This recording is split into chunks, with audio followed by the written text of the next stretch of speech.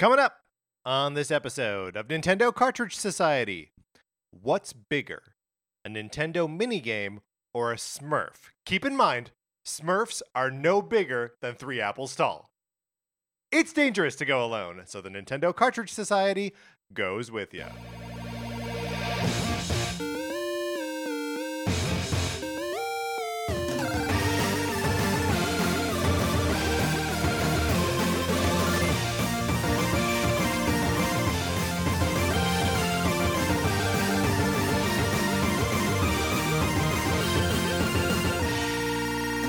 Welcome to Nintendo Cartridge Society. My name is Patrick Ellers, and I'm joined, as I'm always joined, by my co-host, Mark Mitchell. Mark, how's it going? It's going great. I have to be completely honest with you, Patrick. Yeah. I feel a little, queasy because I am imagining a 3 apples tall Smurf. Okay, so it's unsettling, yes. They're too large. It genuinely... Okay, here's the scenario I'm imagining. Yeah.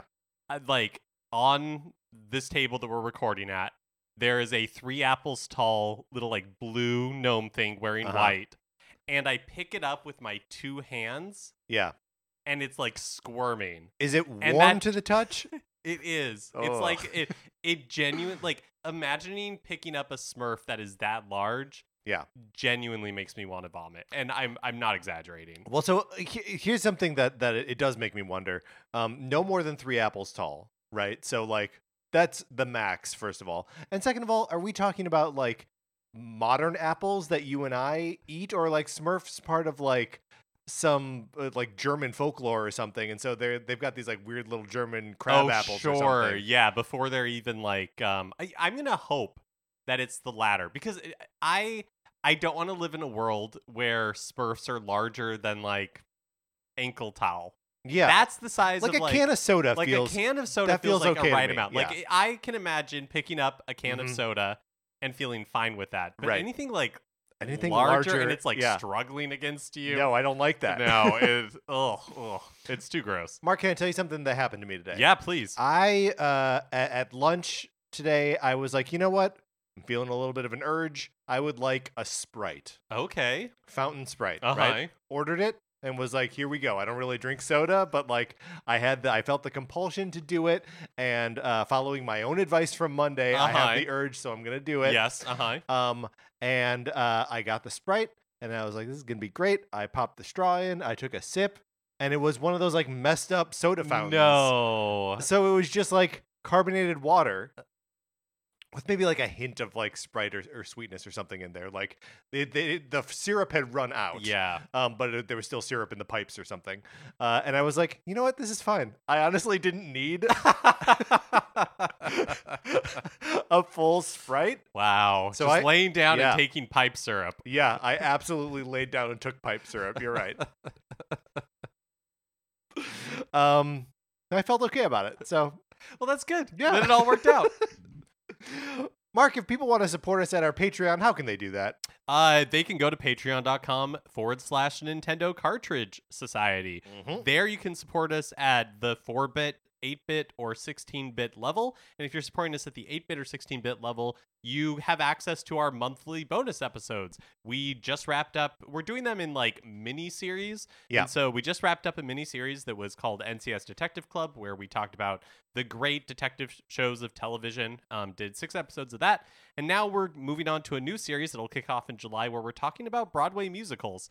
All of it has been a lot of fun. I feel like, when we started it, just were, I guess, not really sure how these sorts of things are going to be received, because not everybody shares the same love for TV detectives that we do. But I feel like the feedback's been really good. So I guess what I would say is don't let that deter you. And a few weeks ago, we released a preview of NCS Detective Club. That's that right. You can check out if you're curious to see what that is like. And also, it should maybe be said that it's okay, it's fun to watch the episodes and then listen to our episodes about those episodes, but I think you can also go in blind. We do a pretty thorough job of recapping the stories while also adding commentary and making little jokes and having a great fun time.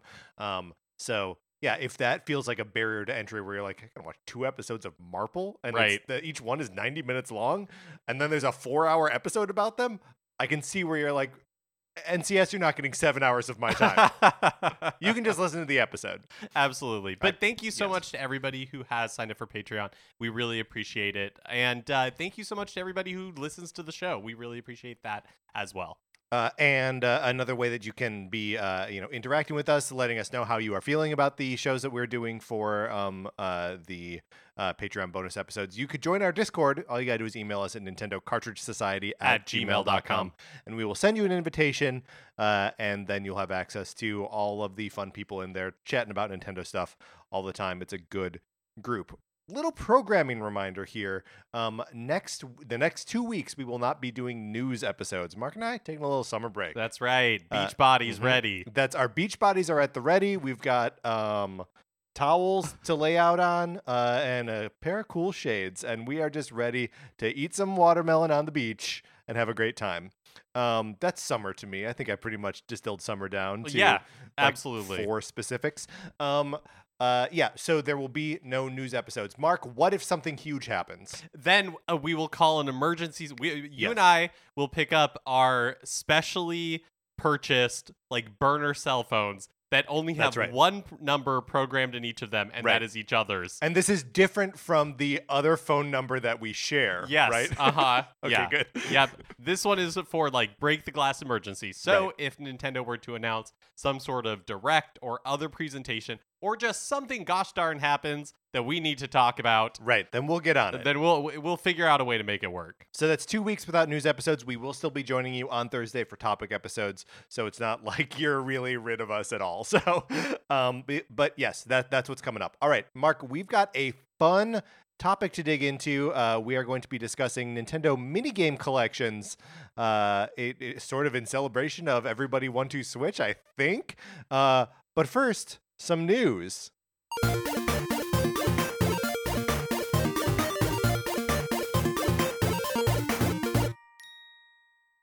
Teenage Mutant Ninja Turtles Shredder's Revenge. They announced that DLC is coming to this thing. DLC in the form of so the DLC is called hold on, I did not super prepare for this. It's called Dimension Shell Shock, and it includes some like new game modes and new characters, including Usagi Yojimbo. So Teenage Mutant Ninja Turtles Shredder's Revenge. It's a game that I love that came out last year. It's a like sort of classic looking Ninja Turtles beat 'em up style game, except it is so expertly crafted that it's a beat 'em up that you can actually play strategically and like learn how to get good at. I loved this game, and I'm over the moon that there's DLC coming to it, including new characters, and that one of those new characters is Usagi Yojimbo. That sounds really fun. So no new. It's not like more story mode or whatever you would call it. Just like new modes and new characters to play the like game with before. So the first bullet point here from the developer is explore dimensions in an upcoming new game mode. Additional details coming soon. Oh, so maybe it's like a side story or something? It could be a side story. It could be it's really unclear. Like I was gonna say, maybe it's just like challenge rooms of bad guys. That's the whole game. But yeah, it seems like the big thing is the new characters. Mm-hmm. And they only revealed one new character, but it definitely says characters with an S. So we might be setting ourselves up for heartbreak like the additional styles in Mario Maker 2. But this isn't Nintendo. This is somebody else, right? Is there a like release date or release window, or right now it's just been announced? It has just been announced. Yeah. I wonder if we will be hearing more, because I think Summer Games Fest kicks off today. It does. Yeah. And then so I wonder if we'll be hearing more soon. So I guess it will be available later in 2023. So so it is this year. This year, but there's no firm date on that. Very cool. I'm very excited about this game. It's there is a new Teenage Mutant Ninja Turtle Usagi Yojimbo crossover in the comics right now, which is very cool. It's nice to see that they that like Stan Sakai is like working with Nickelodeon and Viacom again to like have that character incorporated into their This stuff. is like the Samurai Rabbit. Is He's that a right? samurai rabbit, Okay. yeah. And he usually exists in like ancient Japan. So like when he crosses over with the turtles, something strange has happened. Uh-huh. And they're both Stan Sakai and Eastman and Laird, the Ninja Turtle guys, are kind of cut their teeth in that like mid '80s black and white comic era, and like Usagi Yojimbo was a Mirage comic. Mirage was the imprint that Eastman and Laird set up when they cashed in on Ninja Turtles. So like there's a long history of these properties like working together, but there's also a pretty long history of there being sort of like acrimony between all parties involved. And it's just always nice when Usagi can show up in Turtle stuff. All right. Now I'm going to get us out of the news so we can do what we actually came here to talk about. Let's talk about our favorite Nintendo minigame collections.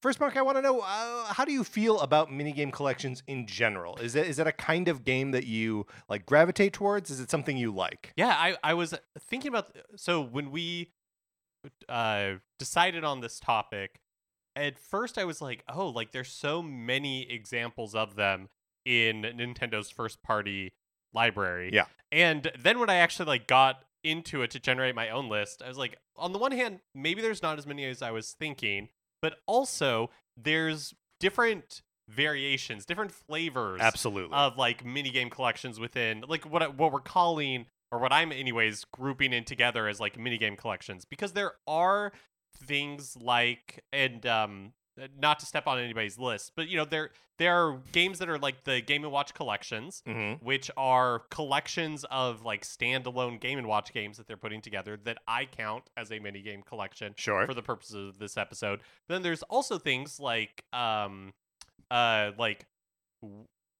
Sports or Right. something like that, which are like not Do they mini games count? in the traditional sense, and it's not a compilation of existing games that they're putting together. And you know what I mean? Like, yes, I definitely do, and I have a lot of like honorary, a lot of honorary mentions. Is that what you would call that? Honorable mentions. Honorable mentions. There we go.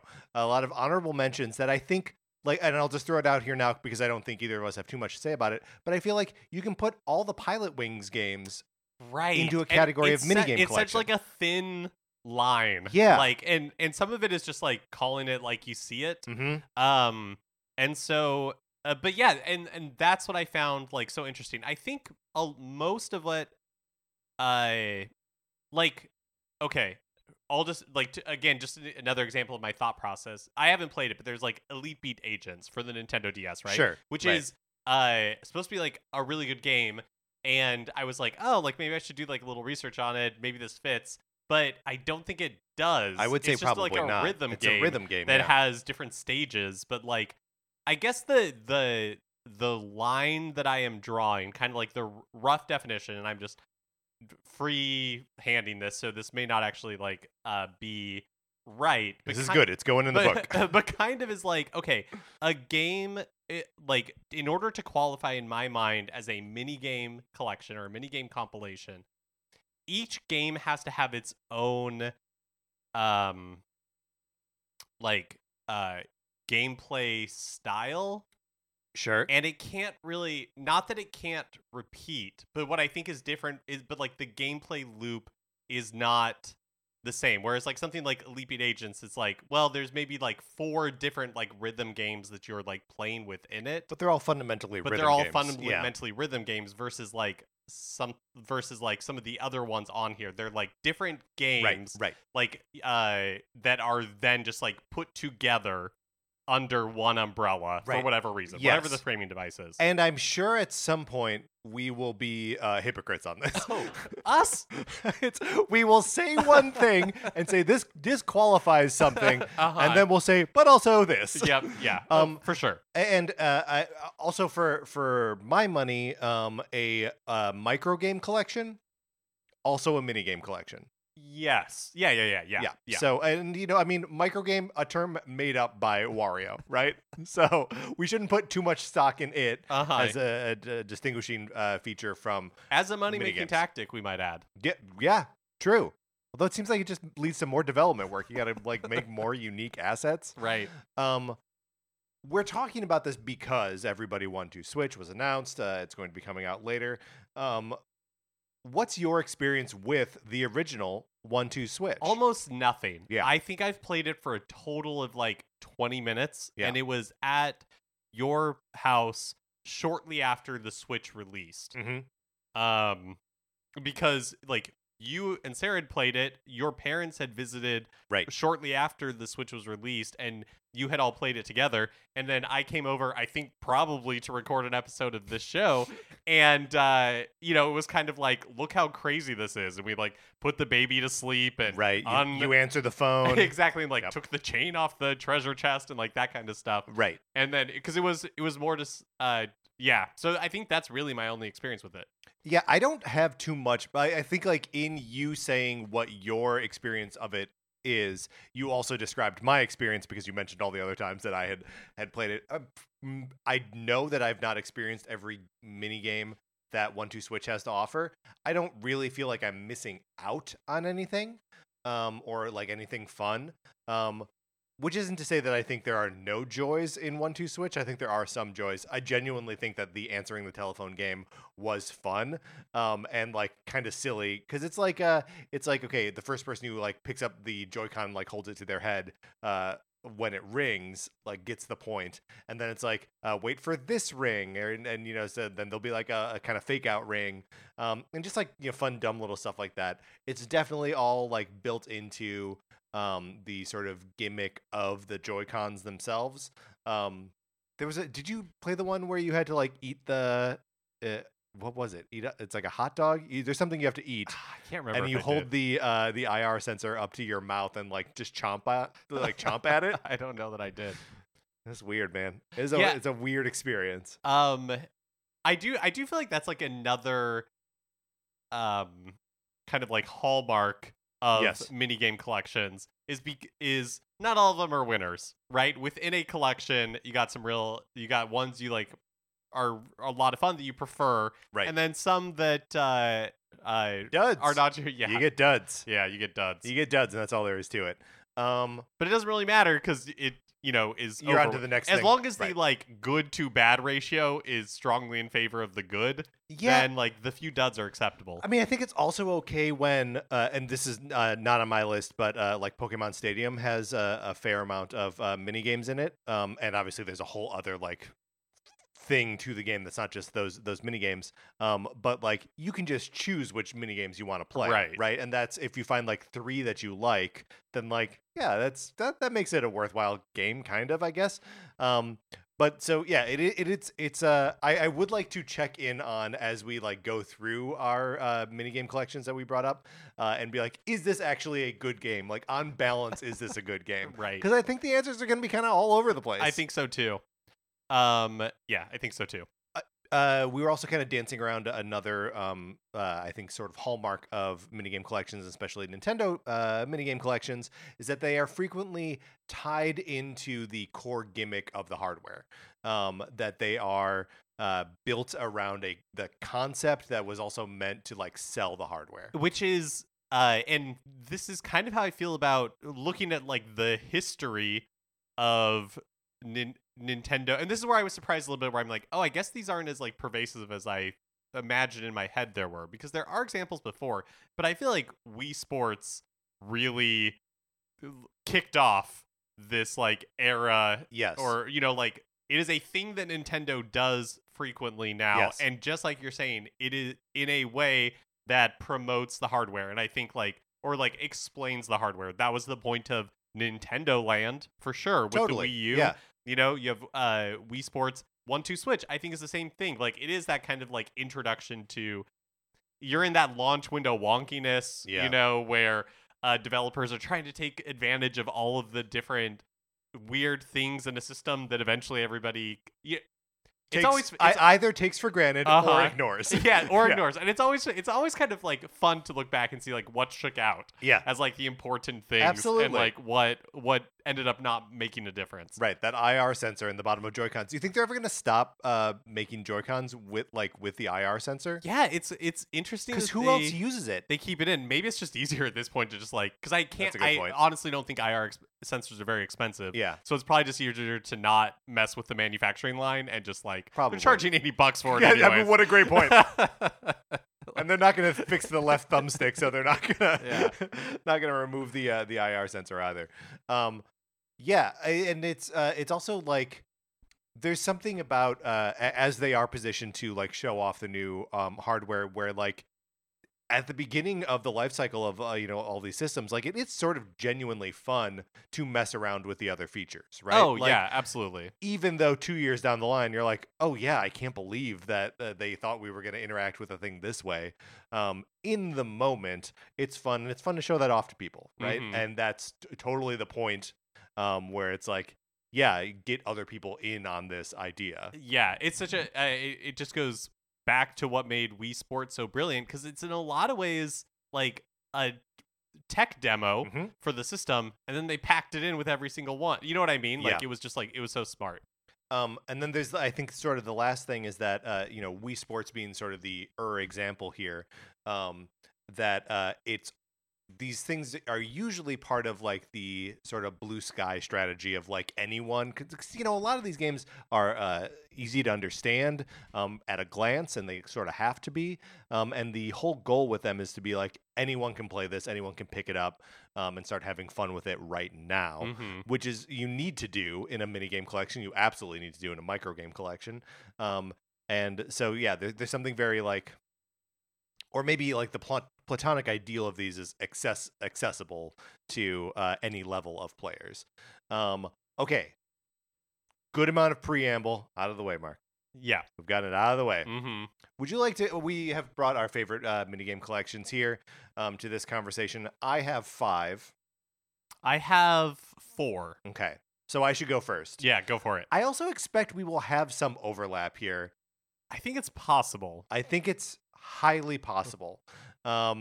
But we'll see. Honorable mentions abound, so we'll see how we do. My first pick here is New Super Mario Brothers for the DS. Came out in 2006, notable for being the first side-scrolling new Mario game in over 13 years. But this game comes packed, Mark, with mini-games. You can play these mini games by yourself, or you can play them on the like local Wi-Fi or the like local multiplayer, full of touchscreen controls and dual screen displays. Did you mess around with the mini games in New Super Mario Brothers? I feel like I must have, but I don't have any memory of it. So it's the exact same collection as is in the Mario 64. Okay, got DS. it. I did mess around with that. There's I pulled some highlights here. There's a game called Wanted where the top screen shows you either Mario's face, Luigi's face, Wario's face, or Yoshi's face, and then on the bottom screen you have to find that face and tap it. And sometimes it's super easy. There are the 4 faces, you click the right one, and then sometimes they're like moving around. Sometimes it's a huge like dense cluster of them. That game, surprisingly addictive. I can't tell you how many hours of that I played. There's a game called Witch Wiggler where they show you like the view of a wiggler from the side, and it has like distinct spot patterns. And then on the bottom screen, there are like a couple of them from an overhead perspective, and you have to click on the right one. There's Hide and Boo Seek, which is like a Luigi's Mansion. You've got a flashlight. You're finding boos. Mario Slides, which is one of those like there are like 4 paths, 4 vertical paths. That's the one I remember the most. And Mario has to like you say like, okay, where's Mario gonna land when he goes all the way down this? Sort or Splode. There's it's an overhead view of bombs coming into a room, and there are pink ones and black ones, and you put the pink ones in the pink area, the black ones in the black area. And if you put them in the wrong place, they blow up.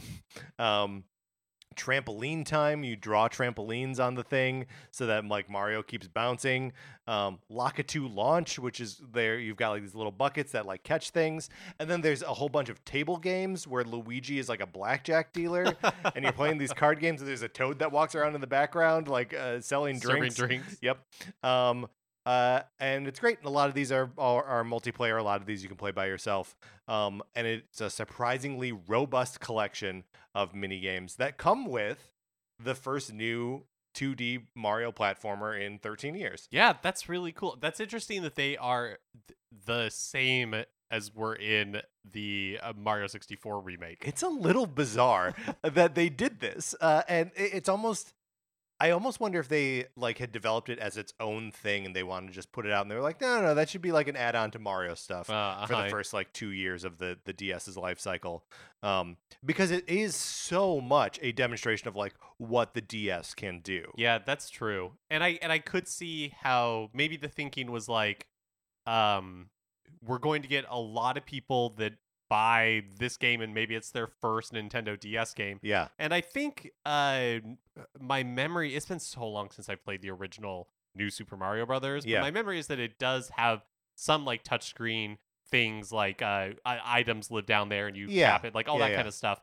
But it's not that's like really it. It's not like a full-fledged, like tech demo type thing of what the Nintendo DS could do. And so maybe that's the thinking behind including it is it's like, yeah, you have this more traditional 2D platformer that uses the touchscreen a little bit, but here's this other stuff that really shows if this is your, if this is one of the first DS games you picked up, what the DS can do. Yeah.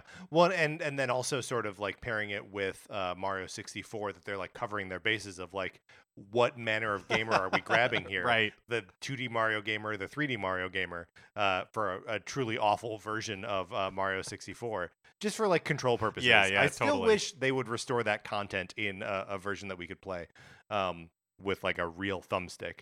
But yeah, so New Super Mario Brothers, and I suppose Mario 64 DS. Reluctantly, that's my first entry in my favorite minigame collection. That's great. My first pick is a cheat on two fronts. One, I love it. It's not developed by Nintendo. Good. It's developed by Sega. And two, it's I wouldn't say it's my favorite. Sure. But it is certainly We're sort of just bringing five we like. It's a memorable. I would say it's a memorable minigame collection for me, and that is Feel the Magic XYXX, also known as Project Rub in Europe, which was a launch title. Rub? R-U-B? Yeah. Okay. Which was a launch title for the Nintendo DS in 2004. And wow, it's not very long. It takes maybe an hour to beat the story mode. But I remember, first of all, this was a scandalous purchase. So I received a Nintendo DS, I think, for Christmas, and it was like the original Nintendo DS before the Lite came out. And this was one of the few games that was out for the system, and so I got it. But with the name plus the cover art is like, because the whole game is kind of like it features humans, but they're in silhouette.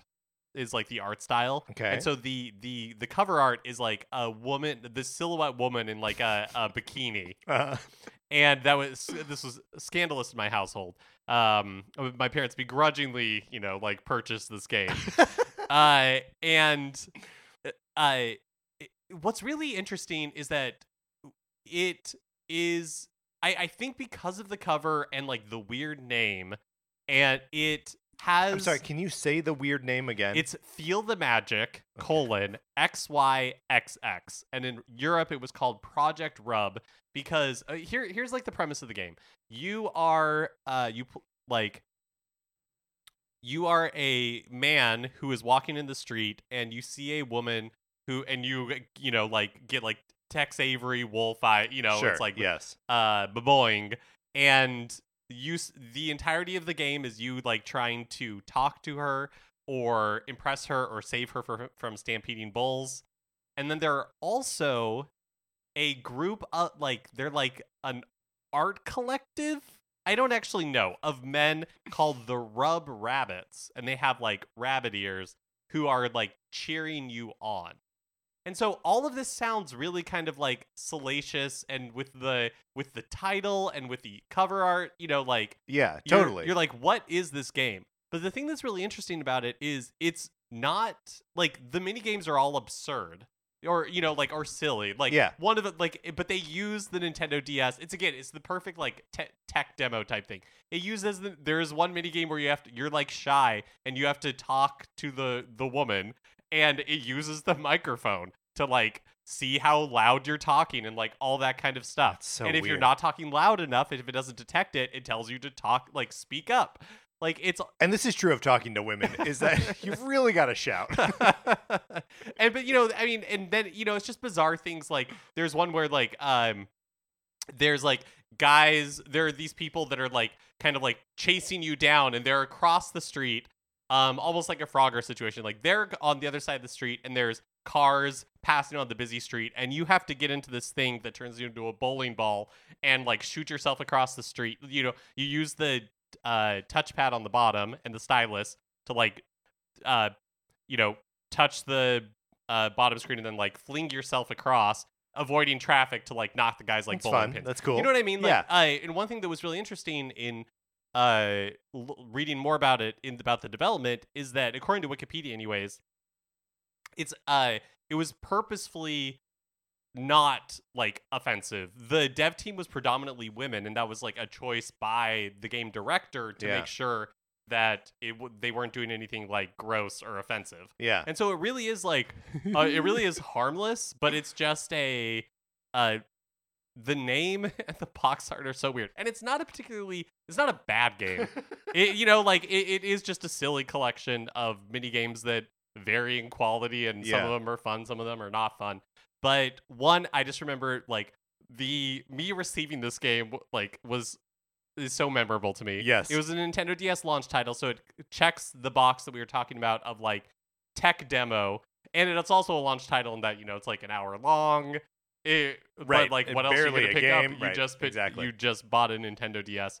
I had no idea until I was reading about this game some more that there was a sequel to it that was released in 2005 in Japan and 2006 in the rest of the world, called The Rub Rabbits. That is, again, just another minigame collection.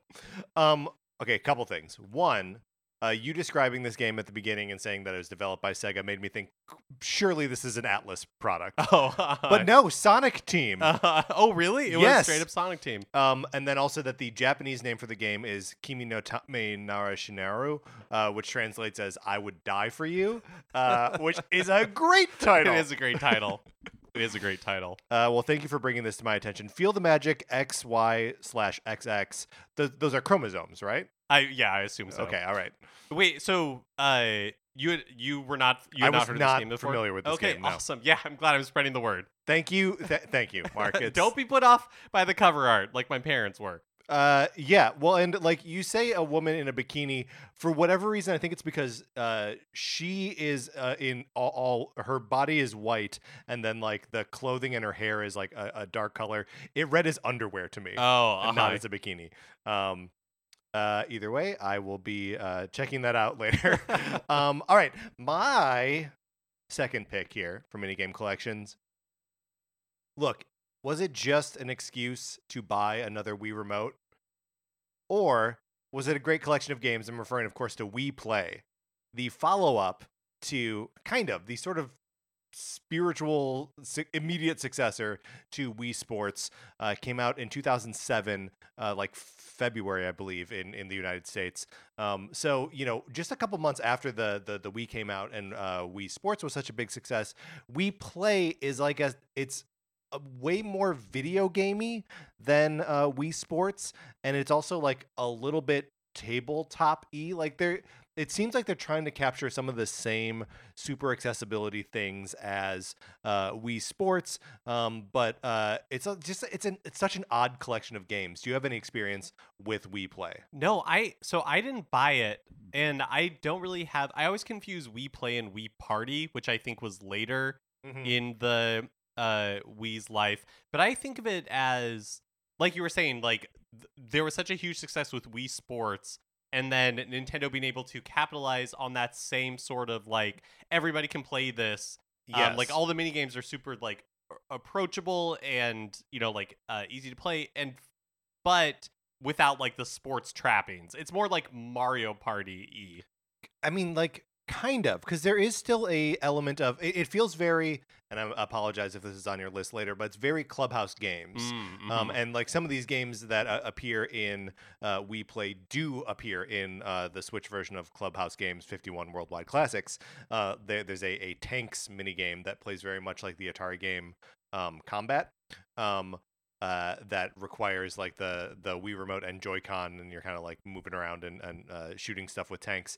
But here are the I have the full list of mini games, but I bolded those that I thought were like genuinely great. There's a shooting range, which ends up having like some of the same mechanics as Link's crossbow training, which would come out a couple years later. Find Me, which is a game that is I guess pretty similar to the like Wanted game on the DS in New Super Mario Brothers, where like it shows you a Mii, and it's either a Mii that you've created and is on your Wii, or is one that they randomly generate, and then you see like a cityscape with Miis walking around, and you have to like be the first person to find that Mii and like click on them.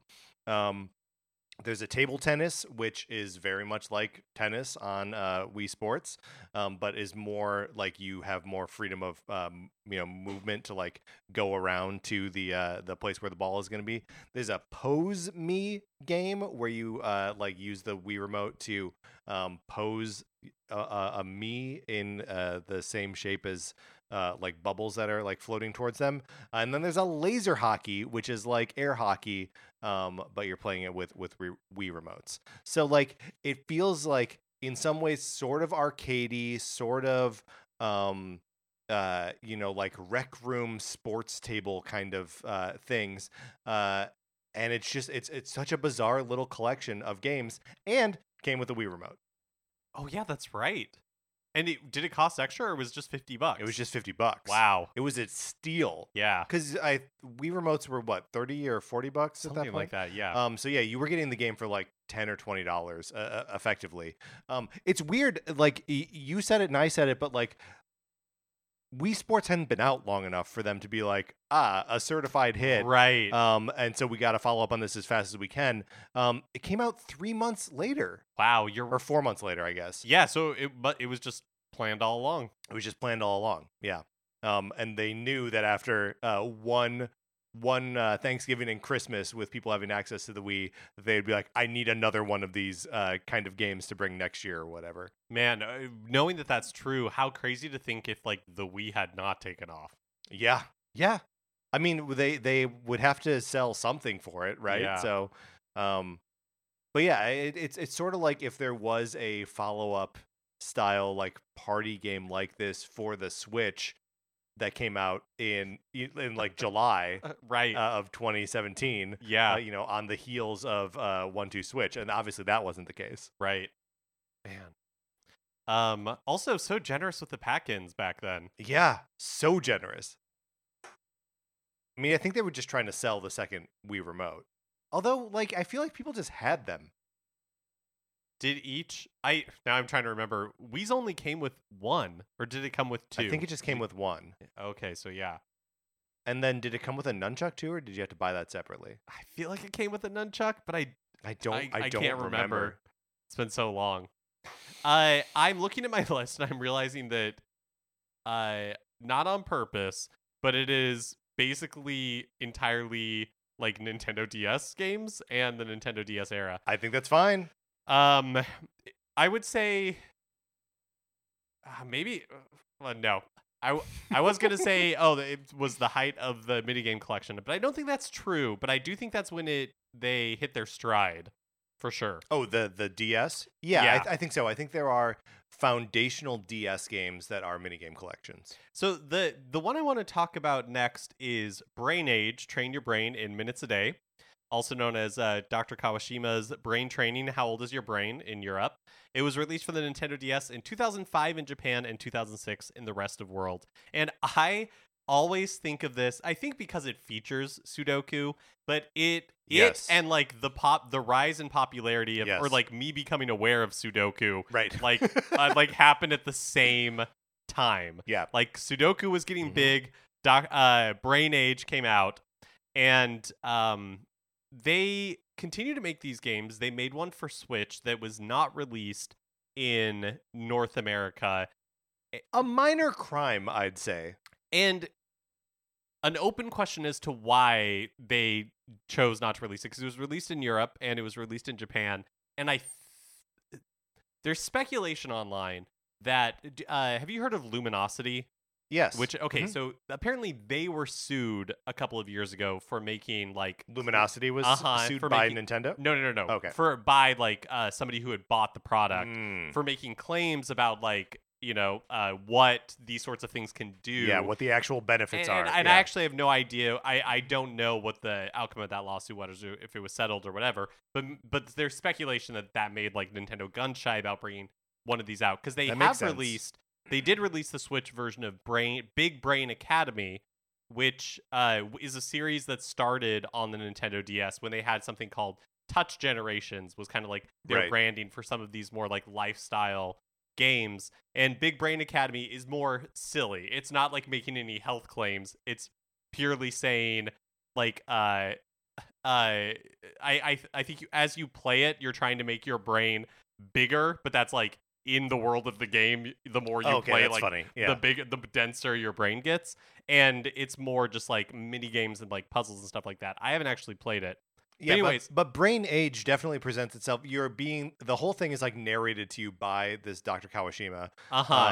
And like they evaluate your brain age, and of course it starts you at like 80 or something, and you're like, oh no, my brain is so old. Yeah, so it was framed as like, like if you're doing, because it's based on the studies that Dr. Kawashima has done, and yeah, it was framed as like, oh, this is a great way to exercise your brain and keep your cognitive abilities firing and all that kind of stuff. So like Patrick was saying, you held your Nintendo DS like a book. Love it. I love a good book and DS so, like, game. The screen and instructions would be on the left, and the right is where you would like execute the puzzles or do whatever you need to do. And then there was the like analysis part where you would select that, and it would give you a selection of like 4 different things for you to do. Yeah, and it would that's run you through a little gauntlet. and that's how it would determine what your brain age was. And then there was training, which it would encourage you to do like every day. And that was a series of like collections where you are doing Sudoku, or you're like multiplying things by 20. Just it's there were some where you spoke out loud. It was that thing where it would show you a color or like a word that says green, but the word is printed in blue, and you would have to speak to the microphone like what color it's printed in. Right. I Or can't remember what that's it would called. depend on the prompt too. Right, Because yeah. sometimes it would be like, what is the word here? Uh-huh. Yeah, and that's a lot of that sort of like sense stuff. Like you sort of get the feeling that there is someone in the room, like with a deck of like flashcards, like trying to trick you, Like quizzing you on Yeah. it and stuff. So yeah, and that was I absolutely bought Brain Age. Yeah, it me was just too. like a fun like kind of like puzzle collection, and I mean, there's something very satisfying about, and like you do genuinely feel like you're getting sharper as you play it, right? Or at least that was my yeah, because impression you're of it at the practicing time. math like more Yeah. regularly, like stuff I hadn't done in years. You know what I mean? Yes, exactly. Are there actual brain health benefits from doing it? Who knows? Who We're not knows? making any claims. We refuse to make any claims. I think probably yeah, though, right? Seems like it can't hurt. This was one that, and I'm sure we've talked about it on the show before, and your explanation about maybe Nintendo becoming gun shy after Luminosity getting sued. This is one that I was always surprised they never brought to phones Totally. during their big push for like phone stuff, because like you've got like 5 minutes of like downtime and you've got your phone with you. Like, yeah, absolutely do one little brain age puzzle. It's not graphically intense. It could boot up immediately, measuring yourself against like your friends. Like, I just feel like it would be the perfect iPhone game. Maybe there were just too many, because there are already so many that exist. It's a great point. There wasn't really anything that differentiates it as like Nintendo. And also by that point, by the time they were exploring that, it had been at least a few years since the last brain age That's game. a good point. Yeah. But yeah, the Nintendo DS was such a kind. It's Wild West. It was a little bit like, it was such a, like where Nintendo has gone back to being more just like a traditional video game developer. At this point, they were deep in their blue ocean strategy. Yes. And, they cast a very wide net with what sort of like games they were developing and releasing. Yeah. I mean, 2006, 2007, when it's all DS and Wii U or in Wii, they were, and it would take them a while to get back to the sort of like core gaming kind of stuff, and then never really let go of like the elements of the blue ocean strategy. And like it's just amazing how many like good examples of like genuinely compelling games there are from that period, even if we kind of look at that period as a like not as like a golden age for quality Nintendo games. All right, my next pick, going to the Game Boy / Game Boy Color. Mark has already mentioned the series. I'm talking Game & Watch Gallery number 3 from 1999. It is the last Game & Watch Gallery to appear on the Game Boy. There's a Game & Watch Gallery 4 on Game Boy Advance. We dug into a lot of the Game & Watch galleries during our Game & Watch month, like 2 years ago at this point. Game & Watch Gallery 3 is also available on the Switch Online Game Boy library. And I totally recommend everyone check it out because it has one of the best libraries of Game & Watch games available from the get-go, including several where the modern versions of them are also great like revisions to the gameplay. The games that it comes with from the jump are Egg, which is a wolf catching eggs in a basket that are coming from like 4 different little shoots. Greenhouse, which is one of my favorite Game & Watch games. You play as Stanley the Bugman. Mark, he's showing up on the show. Stanley the Bugman. And for me, not my last reference to Stanley the Bugman. And he's spraying pesticide to protect flowers. And the modern version of that is also really good. It's like Yoshi spitting seeds at bad guys. Turtle Bridge, where you're crossing from one side of a river to the other. Mario Brothers, which is the one where you've got Mario and Luigi on like opposite sides of like a conveyor belt thing, and you control them both. And Donkey Kong Jr., which like for my money, moment for moment, may be the best Game & Watch game. I just love it so much. And then there are unlockable games in there that start off sort of weak but get kind of incredible by the end. So Flagman and Judge are the first 2 that you unlock. Those are like I think among the sort of weakest Game & Watch games. But then there's Lion, which is where you're a lion tamer trying to like force lions back into their cage. And so you're like approaching from opposite sides. Spitball Sparky, which was one of 2 color Game & Watch games. It's basically like an Arkanoid or Breakout kind of game. And then Donkey Kong 2. So like those last 3 are absolute like the classics and like hard to get. Spitball Sparky, that's one of those Game & Watch games where they like made 15,000 of them ever, and it just doesn't exist. And so if you want to actually play the game, this is the only way you'll ever have to play it. It's a great collection. Yeah, wow. Game & Watch, I went into Game & Watch month whenever we did that, like not knowing anything about it, not really feeling anything about it, and really falling in love with how solid, amazingly solid and fun these like simple gameplay loops end up being. Yeah. And how you appreciate how many that they were cranking out, and like how they were actually created. It was just kind of like remarkable. Yeah, absolutely. Definitely worth checking out if you've never really seen Game & Watch before. And this is a great collection to start with. Yeah, and it's if you're subscribing to Nintendo Switch Online, not even the expansion pack, you can just check it out right now. One little note, and I meant to check up on this, but I didn't. When you are when you like boot up these games, like the individual Game and Watch games, they show you like a little cross section of the Game Boy and like points to like the buttons and like this button does this button does this, and that graphic changes depending on what hardware you're playing it on.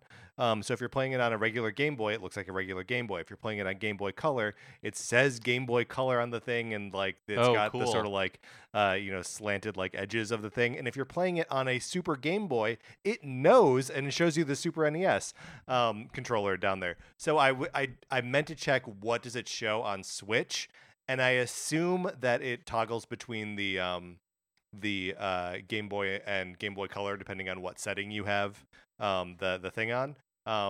But what a cool little feature. That is really cool. They just wanted to make sure that no matter what, again, accessible as possible, right? So it doesn't matter what you're playing on, they have an accurate diagram of how to use the controller in your hand to play that game. My next pick is another game that was memorable to me from the Nintendo DS era, but there is also a Wii game and a 3DS game that you may be able to find physically now, I guess. You would have to. Way Yeah. that you could purchase it, and that is Rhythm Heaven. Yep. And I think that there was a Game Boy Advance version in like a Game Boy Advance entry in the series that kind of kicked it off in Japan. But the first one that was localized was for the Nintendo DS, I believe. And this is another one where you hold the DS like a book. And it is really similar in structure to something like WarioWare. The difference is that they're not like micro games. They don't take just mere seconds. They're usually there's like 50 rhythm games, and they're broken into 10 sets where you play 4 like games, and then there's a remix level at the end that kind of is like the boss level that incorporates the 4 games that you just played into one song. So again, kind of like that WarioWare structure in the story mode. But on the Nintendo DS, it's just a bunch of different short rhythm games, but the music is really fun, really good, and then I just remember having an absolute blast with this game. I don't think I owned the Wii version, but I did buy Rhythm Heaven Mega Mix for the Nintendo 3DS. Not that, like, I think it was after the store was announced to be closed. It was part of your panic buying. And it was one of it was part of like the panic buying. And I think I don't never say never, but I don't know that this is a well that Nintendo's going to go back to anytime soon in this new era of like consolidated development. But they are definitely worth checking out, and Megamix is a good way to do that because kind of like WarioWare Gold, it's like a greatest hits collection essentially. Can I ask this question? Why does and I've not played Rhythm Heaven, so I might be talking out of turn here.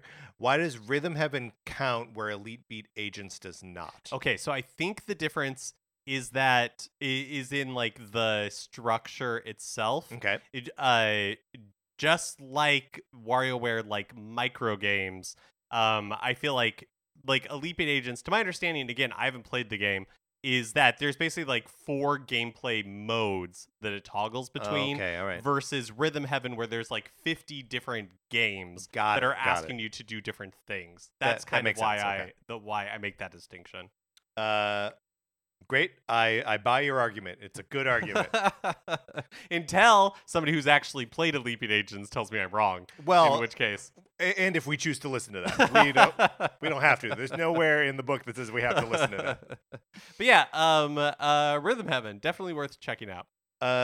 Another just kind of like weird development dead end that like why no Rhythm Heaven now? Right. Yeah. I don't know. Maybe it just kind of because they want to put out everybody 1-2 Switch so bad. Maybe it just kind of like ran its course. I don't think it was ever a very like huge selling series, and so I'm guessing they just like prioritized things elsewhere. For my next pick, I'm going back to a well that I go to all the time, This is a game. It's actually a pair of games. Also, maybe a third one if you want to lump this in.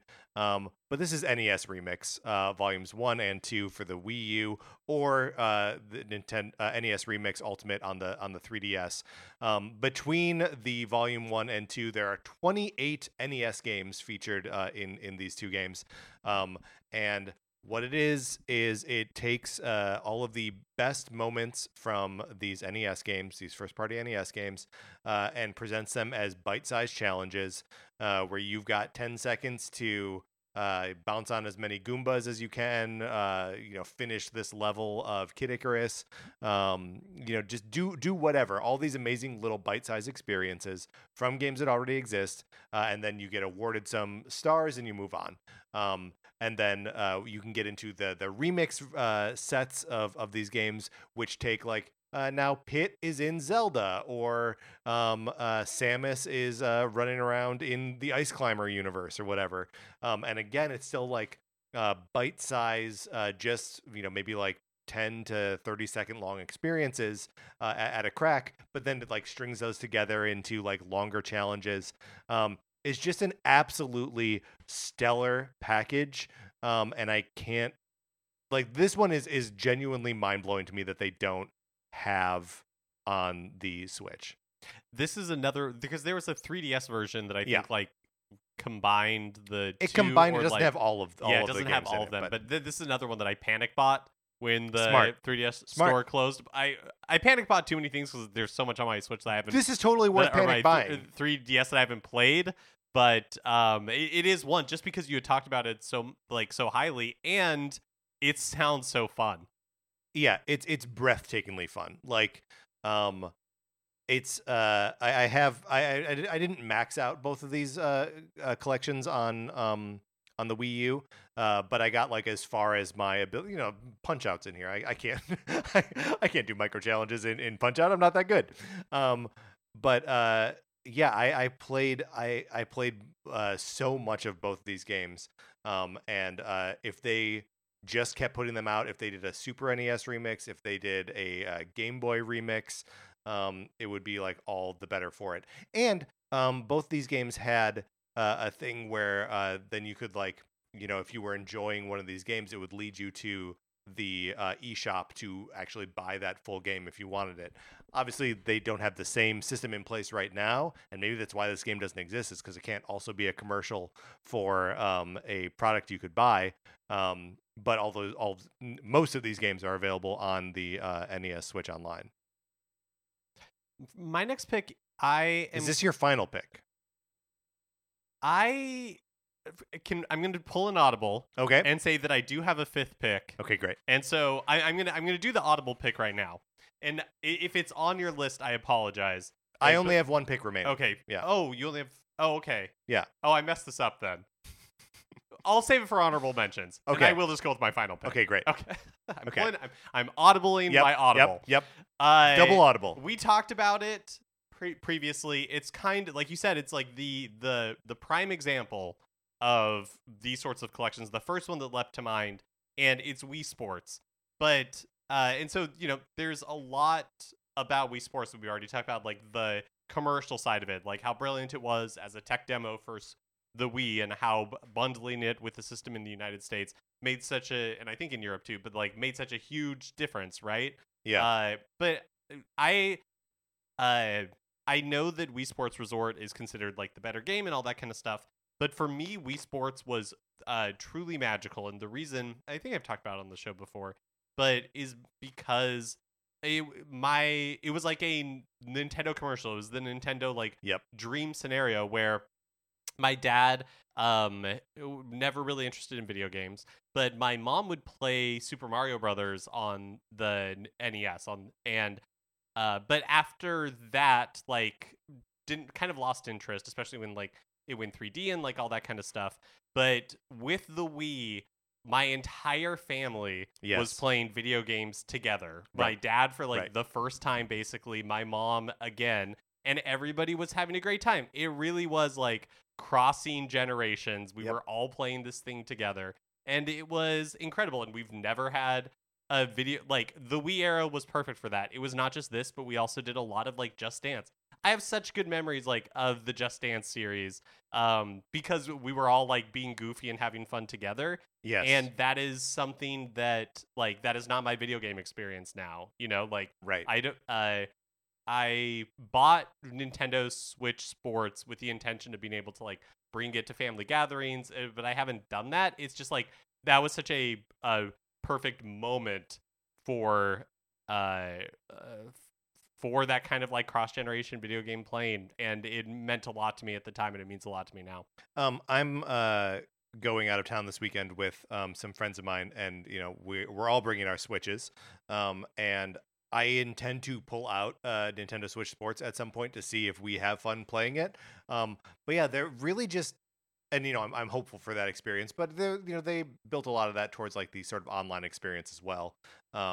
So maybe it won't matter and won't be something special. But like, and I think this is also why Wii Sports over Wii Sports Resort is the thing that's gonna like live longer in like our hearts and memories, is that like it's the promise of the Wii, and it just works. Like uh you likened your experience with it to the Wii commercial, and we talk sometimes about like approaching the like Switch commercial, in reality of like, oh yeah, we pulled out our Switches and like played in a restaurant, set it up on a table, and had 2-player like happening right there, and that happens sometimes a little bit, but it's never like nothing will ever be as fully realized commercial to reality as Wii Sports. Yeah. I really, it's kind of crazy how well they Yeah. had a goal for what they wanted to do and just nailed it. Also, I know that making Mii's is not part of Wii Sports. It's part of just the Wii's like system, whatever. But making Mii's with people that you were sitting down to play Wii Sports with was also a perfect experience. Yes. It's fun, it's goofy, it's immediately accessible, and everyone can do it and loves it. And then you see their like weird little limbless bodies, Yep. playing tennis or something. It's great. Yep. It is truly great. Mark, for my final minigame collection, again, this is another. I feel like all of these are wells that I go back to all the time, and so I apologize for being predictable. Rusty's Real Deal Baseball is my final pick. Rusty is a game that is often remembered for its bizarre presentation, story, and monetization strategy. It is a game where you had to interact with a dog who was a former ball player and patronize his shop with real money and bargain with him with real money to get access to all these mini games. And it is truly remarkable for all of that, right? That is a genuinely fun, crazy part of the game, and like that's why it'll be entombed in the like Nintendo curiosities forever. But the games themselves, the baseball themed games, are genuinely incredible, and I love them all.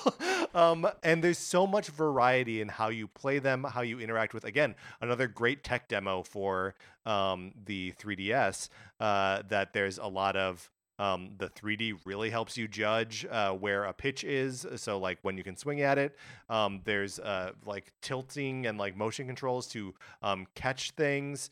And there's the touch screen where you're like calling balls and strikes.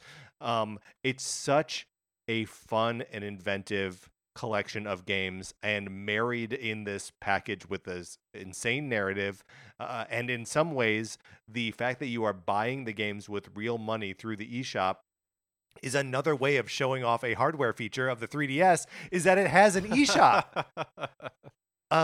It's Rusty will always occupy a huge place in my heart.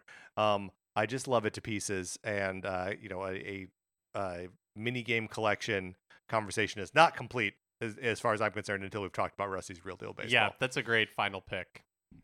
Any honorable mentions that we just want to throw out there? So we've been not including any Mario parties or any WarioWare games. Okay, Feels egregious. Yeah, WarioWare. I was not doing it on purpose. Yeah, but yeah. WarioWare I didn't want to include, but this is another one that for me, I think WarioWare Gold that was available on the Nintendo 3DS is a Almost perfect. Is a great Yeah. showcase for it. But for me, the ones that like I remember fondest are WarioWare Touched. Is that what it's called? on DS. On DS, Mhm. and then Smooth Moves Oh, Smooth Moves for is so good. the Wii. And that Smooth Moves is also so funny. it is very like funny. all the WarioWare games are like strange and like pretty goofy and funny. But their peak comedy for me is whenever WarioWare Smooth Moves teaches you how to do a new grip of the Joy-Con. Peak comedy. They're just so funny. Yeah, because it's like a very like zen, calming Yes. voice being like, ah, yes, the sumo grip. Yes. Yeah. Yeah. The chopsticks. Is very good.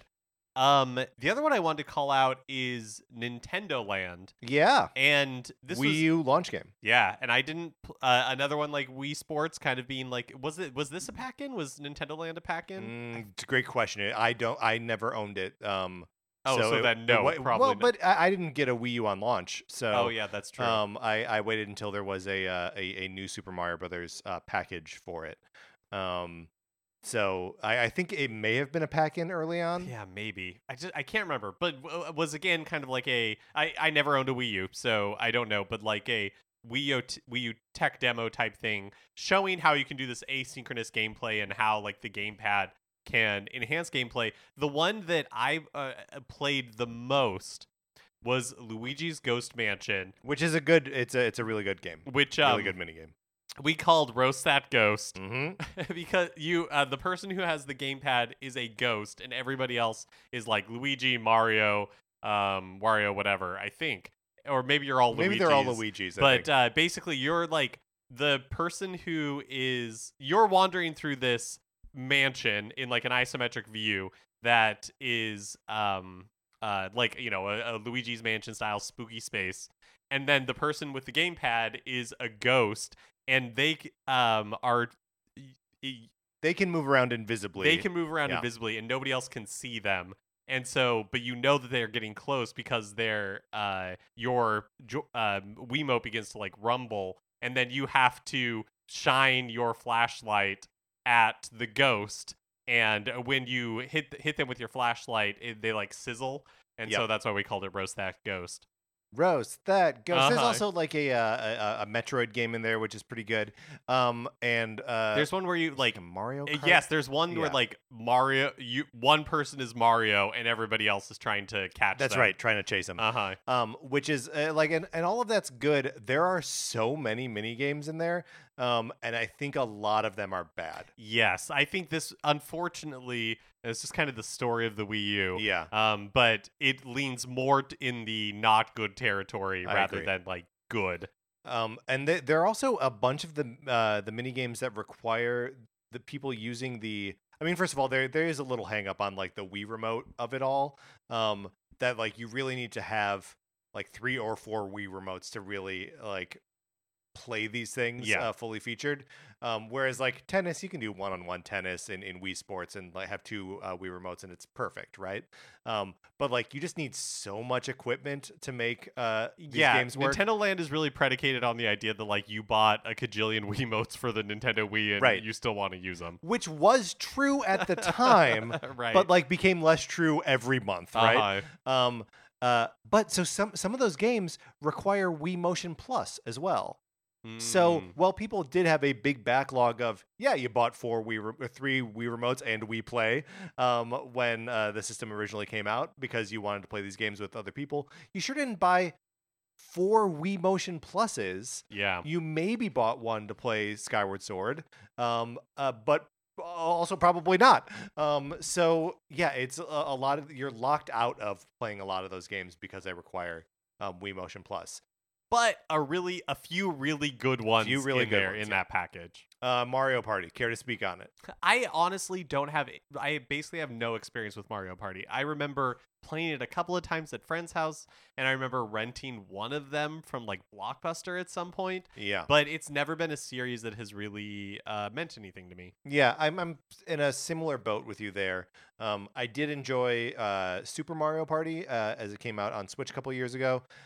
In particular, there is a game mode where all four characters are in a raft together, and they have to play a lot of cooperative games, which is super fun and like a fun twist on the like ultra competitive try to get one over on your friends gameplay of normal Mario Party.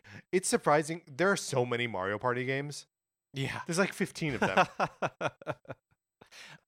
The other one I want to call out, which we did mention in talking about Wii Sports, is Wii Sports Resort. Mhm. A game that I have not put a lot of time into, but I think the framing device of it is cool, that you're on like this one singular space, Woohoo Island, where all of it is taking place. Woohoo. And I think that, and the most that I know about this game is I have watched somebody's deep dive, like 45-minute deep dive on YouTube, all about like the lore of Woohoo Island.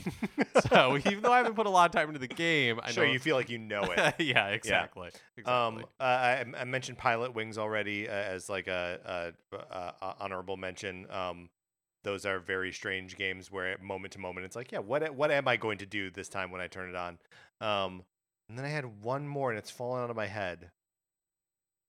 What were we talking about before? We were talking about Wii Sports Resort, Mario Party. Mario Party. I'm not gonna get there. Yeah, I'm just not. I'm just like, well, this is so unsatisfying. I feel like there was one. Oh, I'm kind of surprised you didn't bring up Kirby Superstar. Yeah. Okay. So Kirby Superstar, for whatever, I think because the games that it offers are too meaty in my mind to be considered a like mini game collection.